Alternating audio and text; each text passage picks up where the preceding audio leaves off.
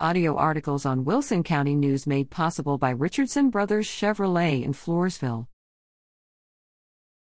SS Water absorbs Lake Valley system.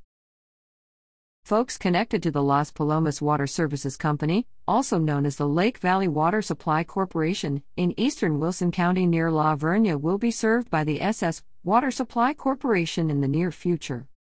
The approval of the Texas Public Utilities Commission and 98th District Court in mid-February cleared the way for the merger.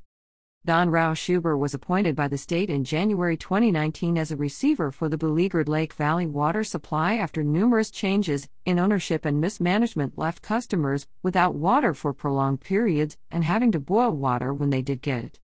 He was on hand February 25 at a town hall event in Sutherland Springs with SS Water Supply General Manager Carlos Phoebus and Board President John Larison to explain recent developments and field questions.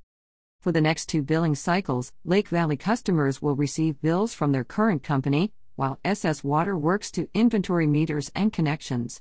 Beginning in April, Las Palomas/Lake Valley customers will receive bills from SS Water Supply. These will include a surcharge to offset costs being borne by existing SS Water members to bring the Lake Valley system into the fold. SS Water eventually will install new meters, following looping a supply line, which is planned this year. Las Palomas/Lake Valley customers must complete a membership application for SS Water Supply Corporation. These cannot be filed before April, but can be downloaded at and completed beforehand, Phoebus said.